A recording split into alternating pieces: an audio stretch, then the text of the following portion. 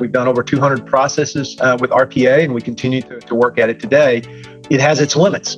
Where I think one of the potential unlocks in the future is through artificial intelligence. Welcome to the GBS Masterminds podcast, the one and only platform for global business service leaders to share their experiences of building world-class shared service organizations. My name is Sachin Narathari, founder and CEO of HighRadius, and I'll be your host.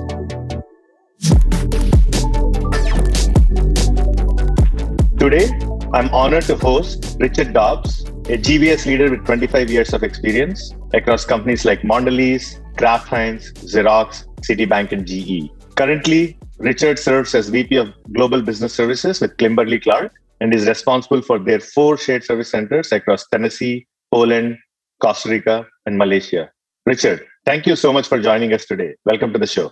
Thank you, Shashi, and it's great being here with you today. Rich, could you tell us a little bit about yourself and your career journey? Sure. Well, my upbringing, I grew up in a small town in southern Kentucky. After moving away and going to college, I went into the military, spent 7 years in the military. And then after getting out of the military, that's when I started my corporate journey. Started out first with Citibank before GE came knocking on my door. And that began a 15-year-long stint with GE. And it was while I was at GE going through their executive development program that I got my first opportunity to go and work in shared services. And it was interesting. When they first offered me that position, I didn't know what shared services was. But it was based in Fort Myers, Florida. And the alternative was to go to Buffalo, New York. And I thought the weather was better in Fort Myers. So I took the shared service job. And little did I know that became a 25-year journey for me in this space. And after doing that for several years and having a lot of great opportunities and a lot of great experiences at GE for 9 years, and I took a job with Fidelity Investments where I ran their global enterprise operations, which includes shared services, but also some commercial activities. And then from there, I actually took a job with Xerox when they were acquiring a company called ACS. And they were getting into the BPO world and became a commercial leader. I'd always been intrigued about taking what I had learned in the previous 10 and 12 years at GE and Fidelity and using it to run a commercial business. And that's what I did. And I spent 3 years with them. And I always tell people I probably learned more in that 3 years than what I have in any other assignment I've ever had, because you're taking what you're doing and you're learning how to run a business. After my stint there, it led me to a job at Mondelez when they were splitting off from Kraft and helping them get set up as a new company and setting up their shared service organization. And then eventually to my assignment here at Kimberly-Clark, where I was asked to come in and build out their global business services organization. You bet, and very interesting. Rich, over the years in your career, you have set up shared services both as a captive center as well as outsourced to a third-party vendor. Which one is better? I think this is one of those questions, Sachin, in which there's not a right or wrong answer, but there's probably a best answer for your company. And finding that best answer usually rests with 2 variables. One is speed and the other is culture. How fast you want to go and realize savings and the benefits of getting there versus cultural acceptance. If speed is your number one priority and you want to gather the savings, then BPO is probably your answer, because they've already got the infrastructure in place. They've already got the capability. They've got the project resources that can lift and shift the work very quickly so that you can get the savings sooner. But how fast you go usually comes down to that other variable, how much your culture can tolerate. And what I have learned over the years and developed a bias or preference for is really a hybrid model. There's pros and cons to keeping it in, and there's pros and cons to giving it out, and finding the sweet spot of where you can harvest the best of both worlds. And that's what I call a hybrid model. Years ago, when I was at GE, when we were going through some of these early decisions, what to outsource, what to keep inside, what to give to our captive organization offshore, I developed this pyramid model. And there's 5 levels to this pyramid model. The first level is what I'll call transactional services. And transactional services have largely been commoditized and can be done anywhere in the world. And if that's the case, you can probably put it in the lowest cost location with a BPO, and the work can be done perfectly well. The second level of the pyramid is what I call issue resolution. That's when you process the transaction, something goes wrong with it. It needs a little bit extra work, a little bit extra research. That's largely been commoditized as well. You can put that in the lowest cost location and with a BPO. The third level is what I call issue escalation. That's when the phone rings. That can be language sensitive. It can be location sensitive. It tends to need to be closer to your stakeholders or your business partners that you're serving. Generally, you will see a little bit of a mix there. You might have some of it with outsource provider, but you also will have some of it inside, close to your customer and your business base. The fourth level of the category is what I call process management. That's managing this end-to-end process, this network of delivery centers that you've got set up. That generally you keep inside, only in very mature processes in which it is so well established externally. Would you give that over to an external? An example would be in your travel area on the reservation process. The top level of pyramid is what I call governance. You never outsource that. And one of the biggest mistakes I find that companies make sometimes when they go to a full outsource model is they don't engineer those top two levels of that pyramid right. Because the outsourced provider still needs to be managed. There's a contract to be watched over. There's KPIs to be monitored. And there's also, you want to champion internally within your organization of what your outsourced provider is doing. So those top two levels of the pyramid, companies sometimes will fail to engineer right, and that creates issues for them down the line. Thanks for that. Harmonize and standardize first or lift and shift first? What's your recommendation? In theory, you want to standardize first, right? Because if you can standardize and harmonize first, it makes your lift and shift go much smoother. But there's a reason that 80 to 85% of the time, companies end up opting for a lift and shift. That's because it's easier. Standardizing is hard. We're a global company, a 150-year-old company, and our processes show it sometimes. We're very non-standard. We're very complex. It's hard. It's difficult to drive to global standards. And so typically, companies will go with the lift and shift model. That allows them to get the savings quicker. It also allows them, once they've got all the processes pooled together or consolidated, it gives them better visibility and better leverage then to drive the standardization and harmonization. The practical side of me says you probably are going to lift and shift and then drive the standardization. In your opinion, Rich, what is the impact that RPA can make, robotic process automation and bots in shared services? Also, the new emerging trend is the impact of AI. And I'm curious if you have implemented any form of AI, what kind of benefits have you seen? Well, RPA is going to have an impact, and it can have an impact. What I have learned, and we've done a lot, like everybody else, we kind of went bot crazy a few years ago too, and we're jumping on the bandwagon and trying to write as many bots as we possibly can. The learning that we had from it comes back to the point we were talking about in the previous question, is this whole standardization thing. What we found is if you're very non-standard, you sub-optimize your bots and you end up having to write your bots over and over again because the slightest little deviation to a process map means you've got to rewrite and reprogram that bot. And that was one of the learnings that we've had. Even though we've done a lot, we've done over 200 processes with RPA and we continue to work at it today, it has its limits. Where I think one of the potential unlocks in the future is through artificial intelligence. Most companies have more unstructured data in their company and non-standard processes in their company than what they have structured data and standard processes. What artificial intelligence gives you the ability to do is take your unstructured data and make it structured, and to interpret your non-standard processes in a way that they look standard. So then that can unlock the opportunity for you to leverage RPA to a greater degree in the future. One great example I'll give you, and this is in use today, is on the travel side of the house. Today, it is capable today that you can take your Alexa app that you get from Amazon and say, Alexa, order me an Uber, and charge it to business. Alexa will communicate with Uber, order you a car, tell Uber to charge it to your corporate card, and then communicate with Concur back in your enabling technology in your company to submit the expense report. A great example of where there's technologies that have been interconnected are working together there to make a completely touchless transaction that in the past somebody would have to touch and process the transaction at multiple steps along the way. Artificial intelligence is going to continue to play a big and emerging role in the future. How can you become a strategic partner to the business leaders or the line of business execs? So what are your thoughts on that? What have you done in your own career journey, as well as any recommendations for other GBS leaders? To me, I think this is the $10 million question. I think, and we as GBS leaders have to evolve ourselves. We have to evolve our capability. Otherwise, we're made irrelevant over time. Something's going to come along and make us irrelevant. It's a technology, it's a capability, it's a BPO, whatever. You will be made irrelevant if you don't take the lead and involve yourself.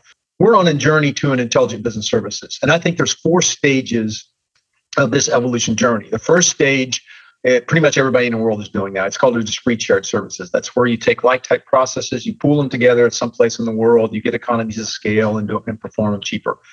Pretty much every company in the world is doing that right now to some degree.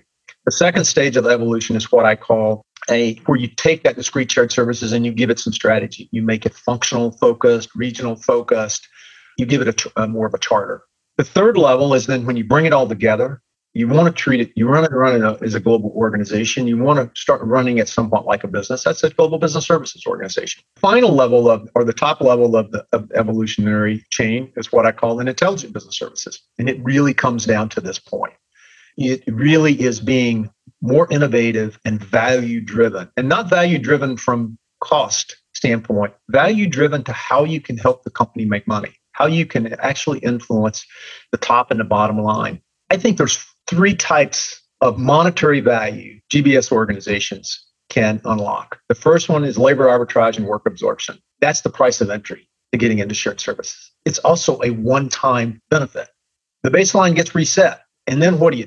Then you go into the second type of value, monetary value creation. And that's where you take what you got and you make it better. You do it better, faster, and cheaper than it was before. You apply your CI machinery, your standardization, your automation efforts, and you do it better, faster, and cheaper than the way it was before. And then the final level is how can you take your perspective and influence the top and the bottom line?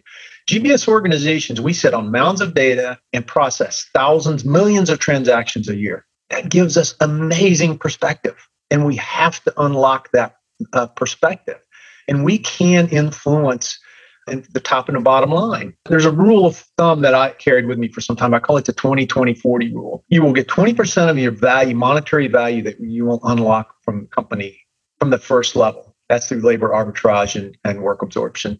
The second 20% will come from the value that you will create, will come from that second category, CI, automation, and so on.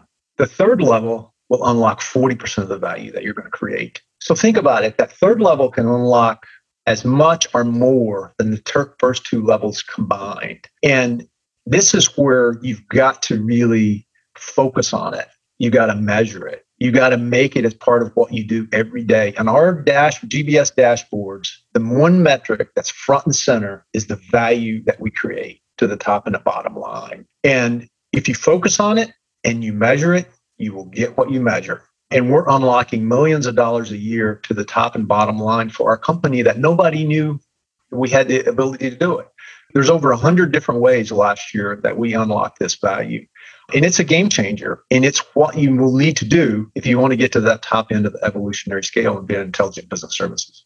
Core ERP, SAP or Oracle versus modern SaaS platforms. There is this general confusion, debate. If I am running SAP, if I want to optimize a process, should I just use SAP? Or you go for a best-in-class SaaS offering, maybe like a Coupa or a Blackline, HighRadius. So your thoughts on that? Well, this one hits home, very close to home for us right now as we're going through an SAP upgrade to S/4HANA right now. And we're going through this exact decision tree matrix. I personally have a belief that they complement one another. And they need to complement one another. The SAPs and the ERP providers, they're going to focus on their core because that's their business model. That's what they do. And we need to implement that digital core. And that's going to become instrumental to get our data consolidated in a structured way that we can leverage and run our company better. This enabling technologies universe that circle it, though, is also very, very important, too. In its areas, ERP providers aren't going to go deep on because it's not their focus. It's not their core. It's not their area of that they're going to invest a lot in. So applications like Coupa, Blackline, HighRadius, where you will carve out an area and you will go deep on and develop fantastic capability on, becomes part of our ecosystem universe that we got to go through. So what we're looking to do, and what I think every company is looking to do, is to find that sweet spot of having as simple as a technology landscape as they possibly can to support, but then also getting those world-class capabilities in these different areas that can make a big, big difference. The receivable space is one of the areas in which we generate the greatest amount, probably the greatest amount of value to that previous question, to the top and bottom line, millions of dollars a year. We don't want to sacrifice that. We don't want to go backwards. Right. What is one key piece of advice you would like to share with your peers or even like a younger self of us, early stage of their GBS career journey? You've got to build the right foundation to start from. You got to have the right people in the right roles, focus on the right things. But it's more than people. It's also you got to bring in good methodologies, project methodologies, migration methodologies, CI approach and mindset. You got to have a good measurement system in place, communications and change methodologies and program, recognition, the way you communicate with your employees, on and on and on. That's the foundation that you put in place that will sustain you over time and will take you on this evolutionary journey that I talked about earlier. I didn't always get this right in my career. There were a few times I can tell you I showed up to new jobs in my career and I just thought I was going to walk in the door, sprinkle pixie dust on everybody. Everybody would know how to do this and snap my fingers and we got a world-class shared service organization. It doesn't work that way. Rich, I want to tap into one other unique experience that you have. I think about a few years ago, you were one of the 4 GBS leaders invited to meet the US Congress to incorporate shared services model to run the US government. We are really curious. Why were you called upon? What did you recommend to them? If you would have told me 20 years ago, that's where I would have been sitting, I would have said, you're crazy. There's no way. It's the last place on earth I would have ever envisioned myself. It would have been in Washington, D.C., meeting with a group of congressmen and their staffs, talking to them about what I do and how they can leverage my expertise to help run the government better. I'm not sure how my name came up. I'll tell you, the reason I chose to do it is I figured, I'm a citizen of this country. I'm a citizen of the world. And if I can help our government run better and they can learn from me, then I'll take that as a higher calling. And so I accepted it and went to talk to them. It was an amazing experience talking to them. What seemed very obvious to me and second nature to me and my other 3 peers that were in that meeting sounded like science fiction to them because that's how far behind the government was. They've asked me to come back at some point in time in the future because they're probably going to have to, this is probably going to turn into legislation and they're going to want people to come in and testify at that point in time. It was a fascinating experience and one that I was honored to do. Thank you, well. Rich, thank you for joining us on this podcast. Very insightful conversation. Delighted to have you on the GBS Masterminds today. Thanks so much, Sashi. Thanks for having me and all the best. That was the GBS Masterminds podcast. For more information, visit gbsmasterminds.com and make sure to search for GBS Masterminds in Apple Podcasts, Google Podcasts, Spotify, or anywhere else podcasts are found. Click subscribe so you don't miss any future episodes. And on behalf of the team here at High Radius, thanks for listening.